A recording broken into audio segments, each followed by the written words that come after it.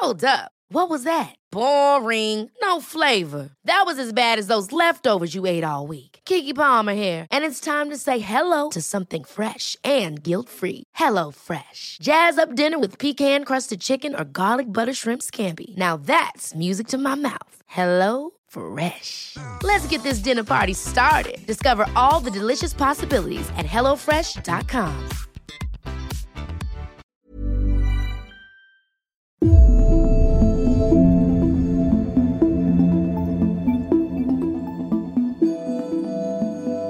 Welcome back to the Women's Podcast. I'm Roisin Ingle. Now, in a moment, we're going to be talking about the fate of one of the biggest pop stars in recent history. I'm talking about Britney Spears.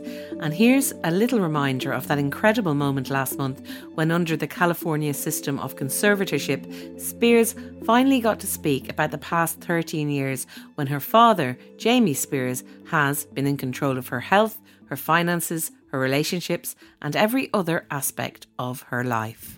I was told right now in the conservatorship, I'm not able to get married or have a baby. I have a ID inside of myself right now, so I don't get pregnant. I wanted to take the ID out so I could start trying to have another baby, but this so-called team won't let me go to the doctor to take it out because they don't want me to have any more children. So basically, this conservatorship is doing me way more harm than good.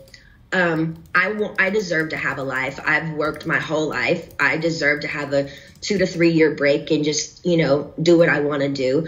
I wish I could stay with you on the phone forever, because when I get off the phone with you, all of a sudden, I hear all these no's. No. And then all of a sudden I feel ganged up on, and I feel bullied, and I feel left out and alone. And I'm tired of feeling alone.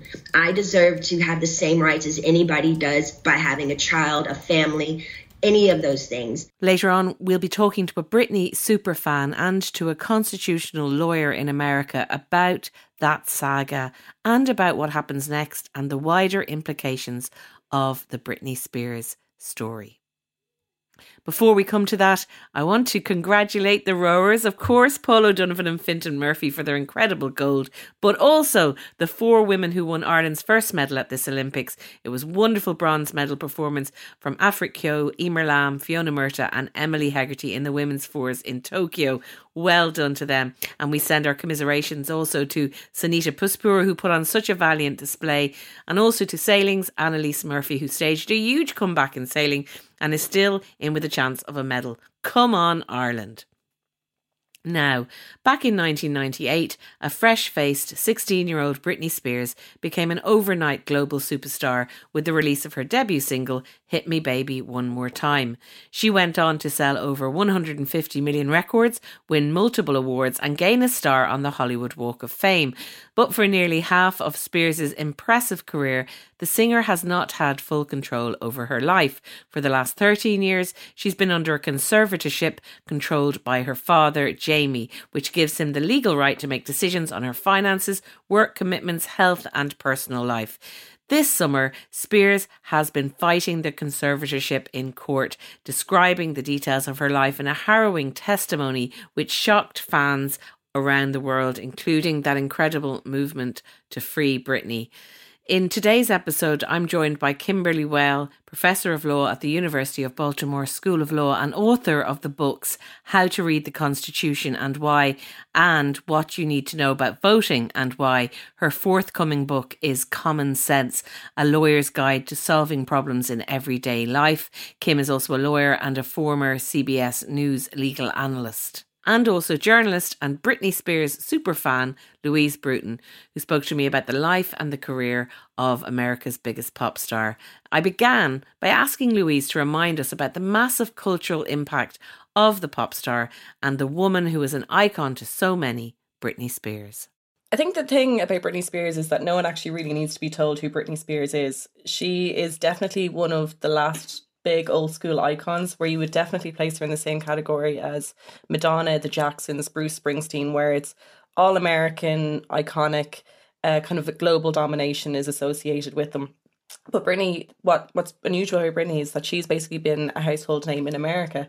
since the age of 11. And then she reached our shores when she was the age of like 16, 17 with her debut single, Baby One More Time, in 1998. And she kind of came after the big cusp of all the massive boy bands. So there was kind of a change in taste for something like her, which was a young woman appealing to a young female audience. And it just took off, and she inspired a whole kind of range of pop stars afterwards. Probably every single pop star from 1998 onwards will refer back to Britney Spears as being some source of inspiration for her. And it's kind of hard to grasp just how big she was, because this fame hit her hugely when she was 17 years of age, and she had Pepsi deals, she had cameos in films. Was the highest grossing pop singer almost every year up until about 2012, if not the highest earning pop star, the highest earning female pop star. So she was always earning huge amounts of money. She was breaking her own records, she was breaking chart records. Her first few albums debuted at #1, and it was only when it came to her album Blackout, which was released in 2007, that was her first album not to debut at #1, because she did zero press, no promotion, because that was when a lot of kind of her mental illness problems really began to escalate. So that just shows a testament to, even when she wasn't working in the same commodity that she had been before, her music still reached that point. And everyone had an opinion on her. She had the Vatican up in arms with her sexuality. She had parents' rights organizations questioning kind of the way she dressed and how provocative she was in her music videos. But almost every child, definitely every young woman, and a lot of members of the LGBT community, they all looked to her, they all adored her, they had her on a pedestal. And I suppose with her great fame, which moved from pre kind of social media to kind of very heavy social media and paparazzi, people honed in on her like she was something for kind of our own sole entertainment purpose. And I think that's the kind of the point, that there was that switch around 2003, 2004, when camera phones, paparazzi, kind of gossip columns, all of that kind of escalated. And that's when her level of fame just became a different kind of monster entirely. Yeah, I just want to bring Kim in here for a non-legal view. First of all, were you a fan, Kim, or have you been observing this purely from a legal perspective? Well, I'm a mother of 4 girls. The oldest is 22. So yes, I've listened to her music through my children for many years. And of course, Britney she's from a small town in the South, only a few thousand people. She was a breakout talent as a young child, and then ended up on the Disney Musketeers show with Justin Timberlake. And of course, that sort of paparazzi relationship jointly catapulted them to fame. And all of this happened, as was mentioned, prior to, TikTok and sort of online superstardom. She preceded that. And, Baby One More Time, her video was quite provocative, and that sort of sexualizing youth certainly contributed to her immediate fame and the controversy surrounding her. But absolutely, I agree. She's up there with Madonna, that famous picture where they kissed on stage. She's iconic in America as far as, paving the way for people like Lady Gaga and others that followed her with this kind of superstardom for women. Okay, well, thank you, Kim. We really want to discuss kind of what led to this conservatorship. So for that, Louise, could you take us back to 2007 and what I suppose, I don't know if unravelling is the right word, but that's kind of certainly what it looked like to outsiders, but all those incidents that led up to this conservatorship being put in place. Well, a lot of people have 2007 as the year where kind of things appeared to go wrong, but it was really around 2003, 2004 where you could see Britney Spears retaliating against the brand of Britney Spears, because she was kind of in her early 20s, kind of legal drinking age, was becoming more independent in herself. And it was around this time that her 55-hour marriage to a man named Jason Alexander happened in Las Vegas. And that was sort of a big red flag, but it was she was kind of going out a lot. And again, as we kind of mentioned, it was paparazzi. So there was just endless photos of her going out, which we'd really never had before. Kind of in that online context, you'd normally kind of have it in just newspapers that you pick up occasionally. But this was kind of a constant diary of what Britney Spears was doing. So she had a tour in 2004, which was the Onyx Hotel tour. And in June of 2004, her last date of that tour was in Dublin. and she had to cancel the rest of the tour because she had a knee injury which required surgery. And then during this point, this was when she met Kevin Federline, who was a backing dancer, who became her fiance and then became her husband within the space of about 3-4 months of them meeting. And she declared that she was retiring from music. So there was this kind of strange push and pull where she did not really want to be living in the public eye, but she had no choice in the matter whatsoever. And then within her own marriage to Kevin Federline, she gave birth to her first child in 2005, second child in 2006. And then all of her parenting skills were hugely put under pressure because she had paparazzi basically chasing her at every turn. And anything she did was like, is Britney Spears a suitable parent? Is Britney Spears able to be out by herself, minding children and all that? And then when a lot of medical documents that have come out since have kind of hinted or alluded to the fact that she was actually suffering with postnatal depression, on top of probably a whole other kind of collection of kind of illnesses as a result of being so famous and being so isolated within that fame. And it came to the point then when she lost custody of the children. There was a custody battle from 2006, which built up to the events of January 2007, which was when she lost custody. And then she admitted herself into a rehabilitation centre for a day. And then when she released herself, the next day was when she publicly shaved her head and retaliated against paparazzi who were also following her. So there was this version, we knew the Britney Spears version before, who was innocent pop gal, and then suddenly she was a woman who became pregnant when people didn't think she should be a mother, and then suddenly she was an angry woman who was out of control. But the entire time she was just being chased, and everything she did was being scrutinised. And then that kind of kept escalating, because in 2007, that's when she released that album that reached just number 2, her first album not to debut at number 1. And that was when she was in and out of rehabilitation centres. There was video evidence of her just looking completely out of it, for like want of a better phrase, kind of driving around Los Angeles with no purpose. Because I think that was what she felt. When she didn't have access to her children, she didn't feel like she had a purpose. And she then released another album in 2008 and then went on a world tour in 2008. All the while, her father was filing these documents saying that she was incapable of looking after herself, looking after anybody else, that she was a danger to herself. And that's when the this legal conservatorship came into action. Even though I think in 2008 she earned up to 58 million in 2012. So this is the period where she was meant to be most mentally unstable, but she was earning money by releasing albums, going on world tours, which is a huge, hundreds of dates across the globe.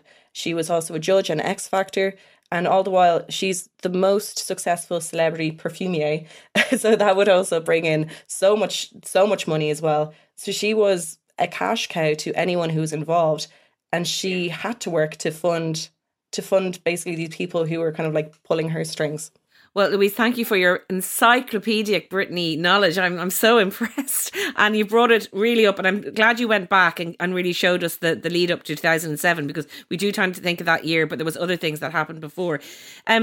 Kim, Louise mentioned Jamie Spears there, the dad in all of this, who is so key. And I was really interested to see a quote from Britney, where she said that in 2002, when her mum and dad divorced, that was the best thing to happen to her family. So I find it really fascinating that clearly this not good relationship that she had with her father, who was himself, a recovered alcoholic, someone who'd had quite a dysfunctional childhood in a lot of ways, didn't have a great relationship, ends up being in charge of what Louise described there as this cash cow.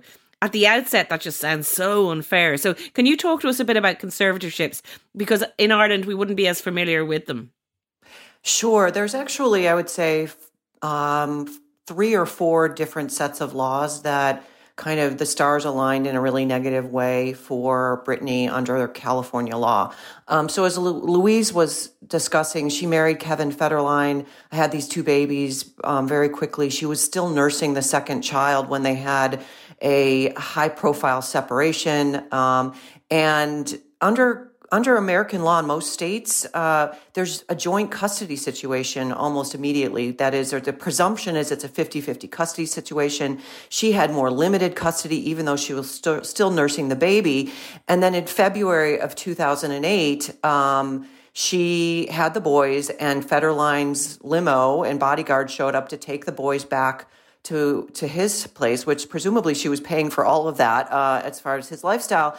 And she and any mother who's been nursing babies or has been separated from children, like some of us. I mean, I'm divorced and my youngest was 5. It's very, very stressful to leave your children at that age. So she took the baby into the bathroom, reportedly, and this is from a huge article in the New Yorker, co-authored by Ronan Farrow recently, where it detailed all of this. Took the baby into the bathroom and wouldn't come out, handed over the older child.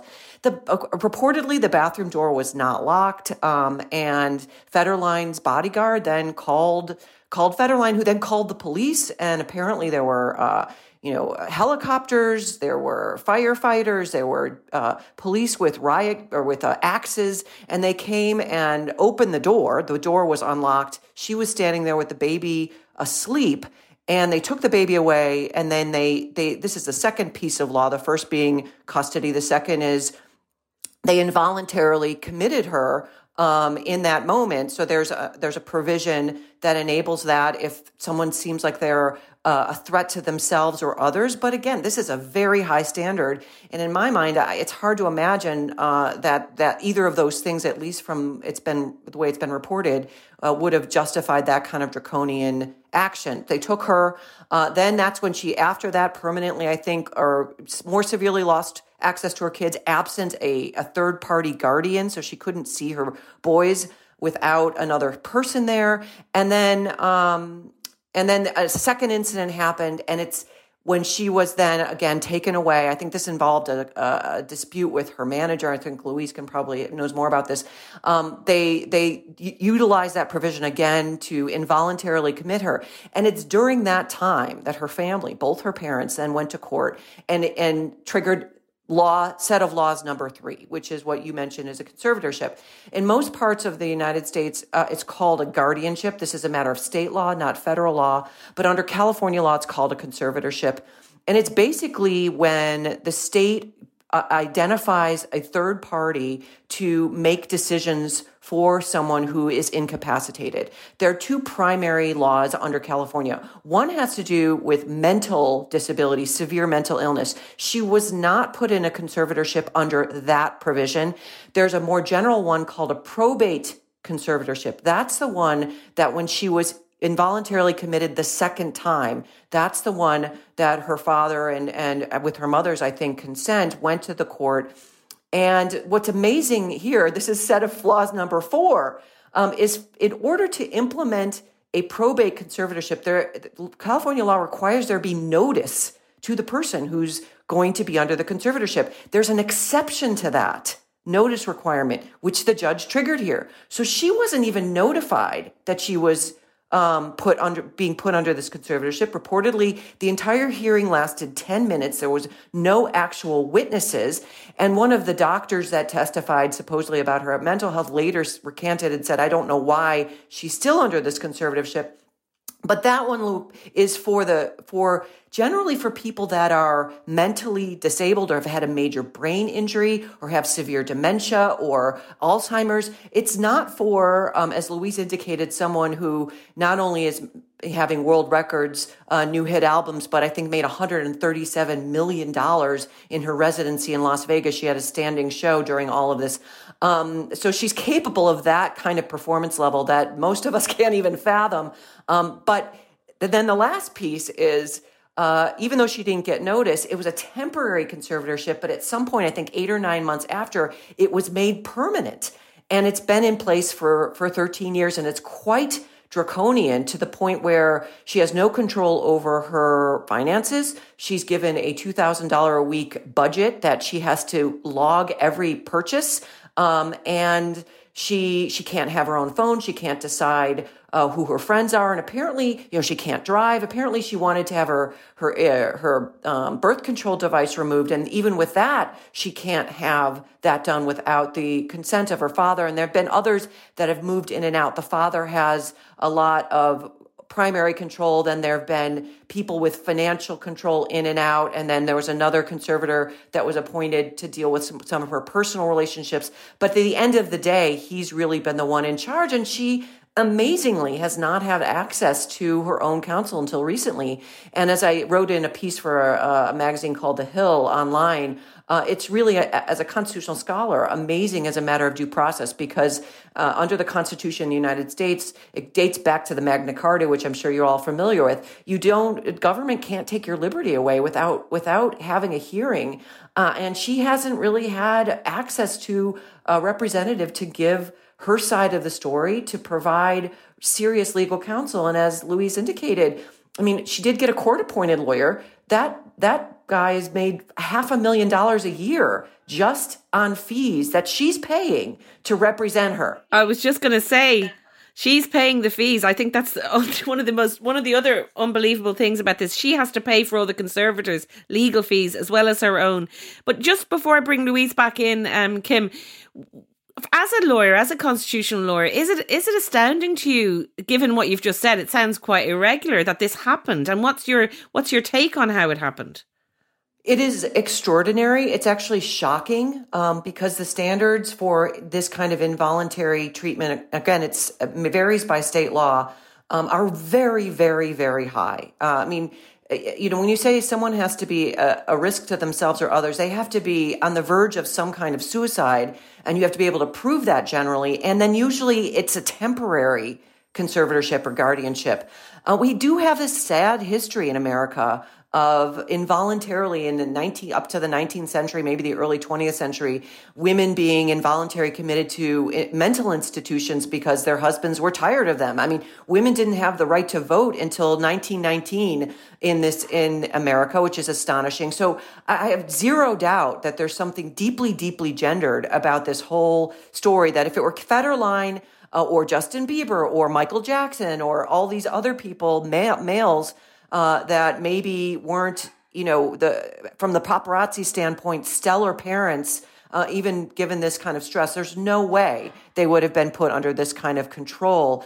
And I don't understand these judges. I just really don't understand what's going on with these judges, that the judges are allowing this with such paltry evidence. And it sounds like, as you indicated, her dad doesn't have a record of being competent to manage this kind of a massive fortune. And of course, the isolation is this vicious cycle. So she gets depressed with the isolation. She starts acting odd. She doesn't have any friends. She doesn't have any confidence. I mean, this report I mentioned, apparently one of her closest sort of friends was her maid or her housekeeper, who said she's an excellent mother. But if you're that depressed, then they go back, presumably, and say, listen, she's acting weird. We need a conservatorship. So it's this vicious cycle. And the last piece is the court has kept this what we call under seal. So even though she has indicated on the record that she wants the reasons for her conservatorship to be made public, there isn't even any public scrutiny as to what the justification is for this level of lockdown and limitation on her individual liberties,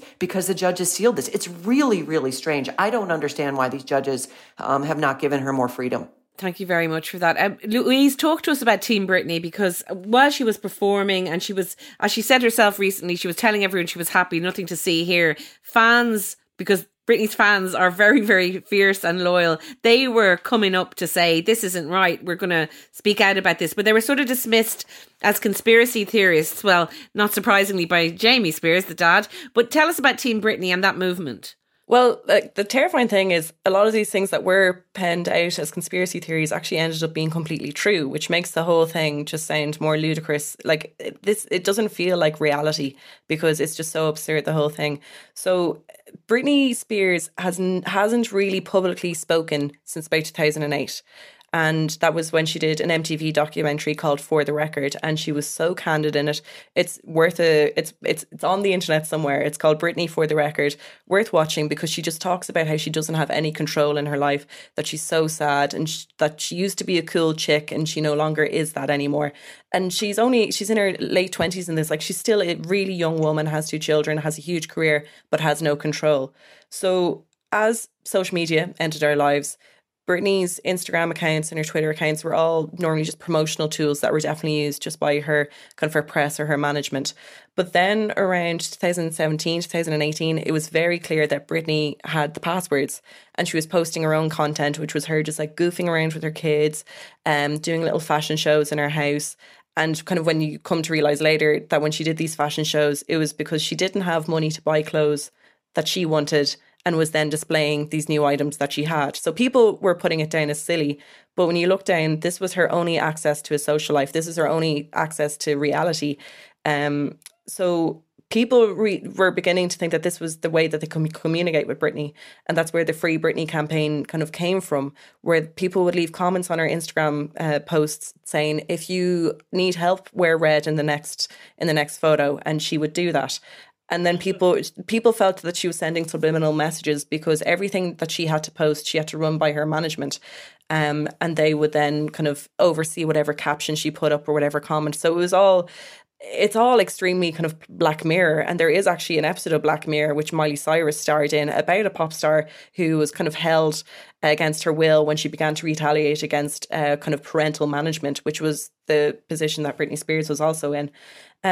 So one of the conspiracy theories was that people believed that her management were speeding up her videos to make her seem more erratic, and they were pitching up her voice to a higher level so that she was sound more like a chipmunk.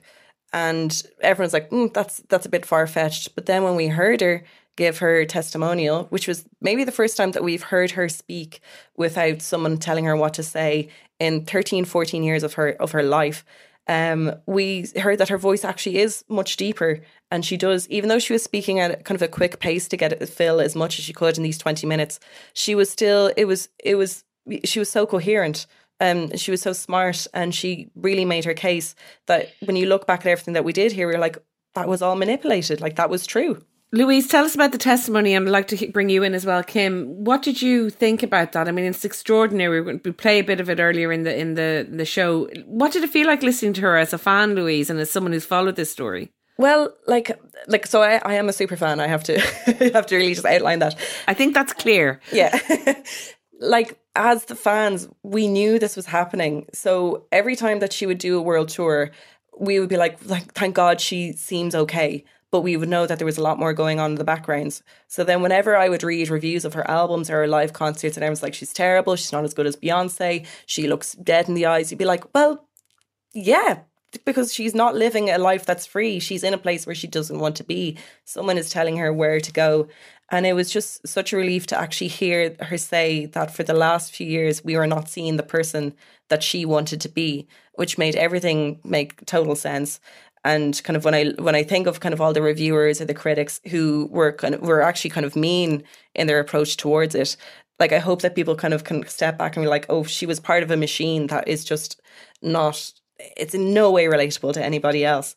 But there are like certain qualities of Britney Spears that still kind of came through. Like, she is incredibly polite. She kept referring to the judge as ma'am. She kind of got us so much information in, and she wasn't even making about herself. She was talking about all the other cases of kind of these guardianships across America that are abusive.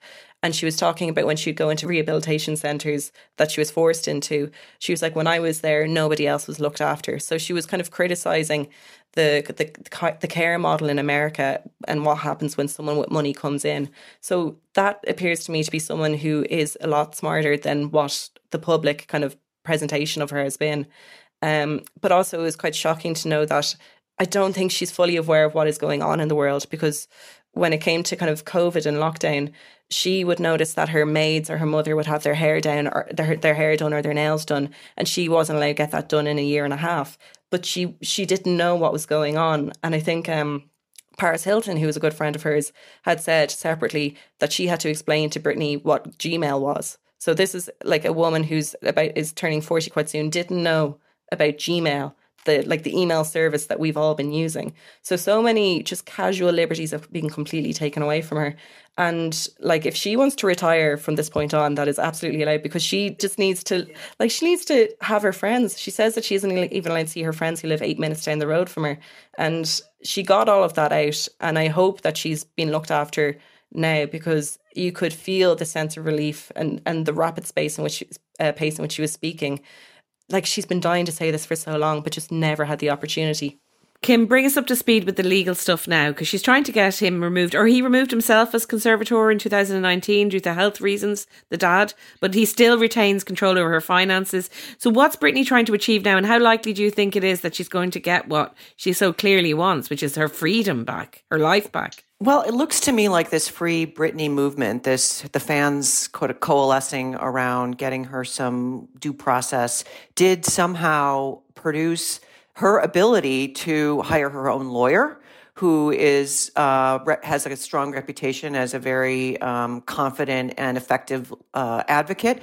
And 2 days ago, the new lawyer filed a 120-page petition with the California court asking to have her father removed as the financial guardian, financial conservator over her fortune, and lists things like, the amount of money he's been kind of siphoning off, a percentage of her earnings just automatically in when she was in residency in Las Vegas, totaling millions of dollars. He gives himself a monthly stipend, cash stipend, that's more than she gets for herself. He gets a percentage of her 2011 tour, income. And so what I think is going to happen with a real lawyer here is the judge is going to have no choice but to give her more independence. And just to be clear, a couple things. One is, we still don't know what allegedly is so wrong with Britney Spears that justified this kind of draconian lockdown 13 years ago. I mean, I've looked, and maybe Louise knows, there's allegations of postpartum depression. That is completely normal. That doesn't mean you lose access to your freedom. There are allegations of maybe some substance abuse. We've got a massive opioid epidemic in the United States. It doesn't mean you lose your children and you lose access to your ability to manage your own life. So that's still, in my mind, a huge mystery. So I hope, in addition to her getting some independence, that we're going to get some transparency and see what actually happened here. California needs to amend its laws to not allow this kind of thing to happen. And I really don't think it would have happened had it not been for her massive fame and her massive earning potential and the number of many people who are, on the dole. And I should also add, she hasn't objected to having somebody help her with this stuff, even having a conservator. She just doesn't want this level of lockdown. And there's an alternative that this court can authorize. And I can't remember the legal terminology off the top of my head, but basically almost like an advisor. The court can say, listen, she started very young. It's a lot of money. Let's put someone in play to help her make good decisions, but it's still ultimately her call. And again, I frankly don't understand how these judges have allowed this to continue absent serious evidence of a danger to herself and others.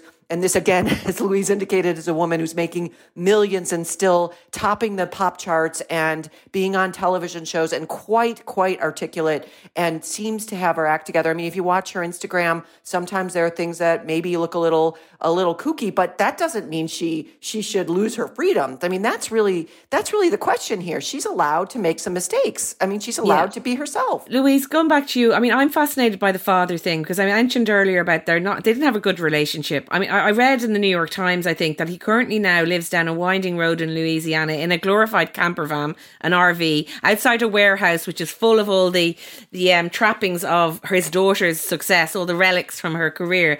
He's clearly made a ton load of money from her. What's your take on that, and what Britney will do now and how this will all end? It's such an incredible story and so sad. Well, I think the big question mark about why Jamie is so involved now is because he wasn't actually present for a lot of her career. Like when Britney was a young girl and like auditioning for the Mickey Mouse Club at the age of 10, it was her mother, Lynn, who would move to New York and move around with Britney and her younger sister, Jamie Lynn. She was the one who was kind of looking after everything and kind of at her side. And when the parents did separate, he was just sort of removed from their life. He just wasn't there. So the fact that it would have made far more sense for Lynn to be the one to step in because they had a visible and loving relationship.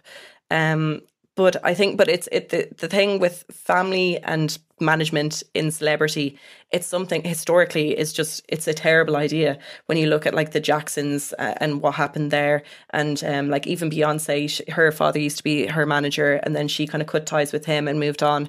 And that's when she actually gained more creative control with her career and like kind of cracked it up a notch. So there is a history of that, where when there is kind of money changing hands and the source of income is your child, no good comes from that. Like it's just like that is the truth.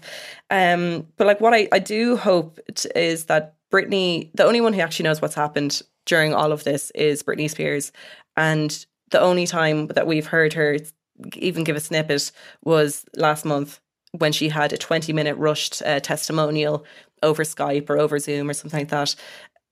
Nothing else. And I would just like that she discovers an avenue for herself where she can actually tell her story, and where because even after the testimony, you have all members of her family going to the press saying this isn't true, and she hasn't responded back because she can't. So it's very easy for them to always paint her as crazy when she has no space to respond. So I hope that she's able to build a team around her. Like Larry Rudolph, her manager, has actually since retired as her manager. He's been her manager since day one. There was a blip in about 2007, 2009 where he wasn't her manager. But he's like, if Britney retires, then I retire. So there does seem to be a slight element of care from him there.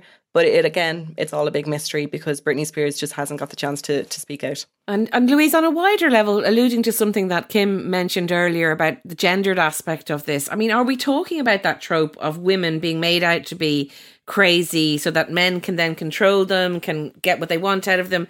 I mean, it sounds like such a it's almost Margaret Atwood-esque or all those kind of things. But that's what we're dealing with here. And I suppose it happens to other women in the music industry too. And it's something that maybe if something good comes from this, that maybe, this will stop happening, that it's exposed this very patriarchal attitude towards these young female artists.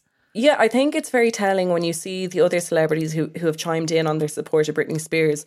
Like we've had Paris Hilton, who when she was a teenager was sent away to these camps for troubled and misbehaving teenage girls, when she might have just been a bit rebellious as a teenager, as teenagers are wont to do.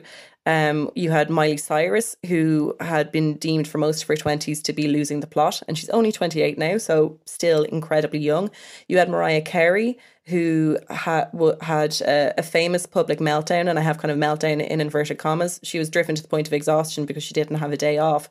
Like there's so many women who are kind of rallying around because they have had some insight to what that life is like, but they didn't reach that point of a breakdown. Whereas, say like Justin Bieber can just release an album where there's a hint of an apology and everyone's like, oh, he's fine, even though he was like actively making other people's lives difficult.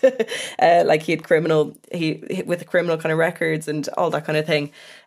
So there is a huge mistreatment where it's when men do it, they're kind of deep artists. When women do it, they are kind of resenting control and they're trouble. Like that's the thing. It's a very, and it goes back with like, if you can compare like famously difficult men like Bob Dylan, Van Morrison, who's calling for them to be kind of locked up? Like it's just such a different conversation. And I suppose as well, because it's pop music by a blonde woman, there's just so many elements of femininity that are kind of drawn down as evil and kind of bad news. So yeah, it's hugely gendered, and I hope that with Britney Spears that it does make the lives of women working in the entertainment industry a much safer place. Because we haven't even near heard the half of what's happened to Britney. And I'd say once she gets that out, we're going to hear so many celebrities from from her time frame coming forward and saying that this happened to them too. Okay. Final word to you, Kim. What's your overall take on what's going to happen now and what this says, I suppose, in the wider issue of conservatorships in America? I mean, Britney mentioned it. There's other people living in these very draconian sort of lockdown situations as well. And it's obviously something that she's concerned of. It's really great that she's not just thinking about herself. She sees this system as being very corrupt and broken. So what impact do you think all of this will have? Well, it's hard to say. I mean, I should add, Kevin Federline accused Jamie Spears of child abuse as well. I mean, I think that was dropped. And I say that again because it seems like there are two standards. There's one standard for moms and one standard for men. And that goes across not just conservatorships, but divorce, custody arrangements, as misogyny in general, which is alive and well in the United States in this culture. So, I haven't followed her career with that kind of care and sort of thought when I first heard about this, oh, that's a tabloid situation, and then was asked to do a piece on it. And then I dug deep into the law. And again, absolutely astonishing, shocking violations of core due process constitutional protections here. This is not a gray area. It's pretty black and white. So I do hope now that we're having this broader conversation about the egregiousness of this and the reasons behind it, which cannot be dissociated from the fact that she is a very successful woman who has gotten part to where she is based on how gorgeous she is and how talented she is and how there's kind of this resentment around it in our culture. So I think the fact that she is so famous and the press is really covering this in the United States and we're shifting the conversation. It's almost like the Me Too movement part 2, which is sort of fizzled out here. People have said, oh, women are get too aggressive and, it's so hard for men because now they don't even know how to talk to people, etc. I think she has kind of ripped the Band-Aid off and shown, listen, this goes much, much deeper than, how you speak to somebody over the water cooler. So I think this story is not going away.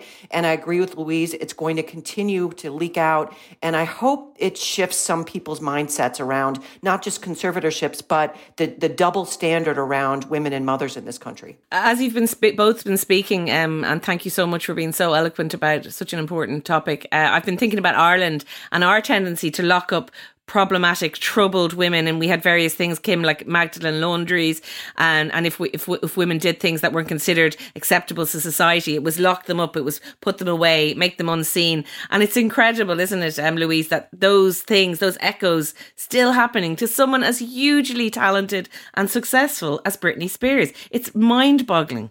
Yeah, if anyone has read Sinead O'Connor's book, that is a great example of someone who was able to back out of this kind of rat race when they saw what was going on.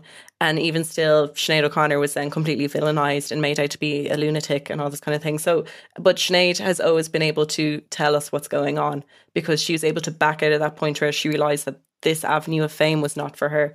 And yeah, it just seems that this kind of fame, it is definitely a type of prison, because they're contracted into these living arrangements that they may not have a clue what they're signing into when they're ages 16, 17, 18, or even, anyone can sign a contract that they didn't read the small print in. And Britney Spears is just trying to get out of that. And I think that should be just granted to her. Okay. Hashtag free Britney, I think, is what we're all saying as well. And like you said, Kim, so well, the wider implications of the focus on this story hopefully will be good for women in general, and not just in the music industry. But I think it's shining a light on something that people do think is to do with workplace harassment or flirting, when it's so much deeper. And that patriarchal hold on women clearly is still very much there, not just in America, but all over the world. So thank you both very much. It's a fascinating story. And Louise, I have to commend your, like I say, encyclopedic Britney knowledge. And thank you, Kim, for coming with the really strong legal views as well. Thank you both. Thank you. Thank you for having me. That was Louise Bruton and Kim Well there, and thanks very much to them. We'll watch with interest what happens next. That's all we have time for. The podcast is produced by me, Roisin Ingle, by Suzanne Brennan and Jennifer Ryan, with JJ Vernon on sound. Contact us on social, on Instagram, Facebook or Twitter using @IT Women's Podcast, and you can email us on the Women's Podcast at irishtimes.com. We love hearing from you. Until next time, mind yourselves, and thanks very much for listening.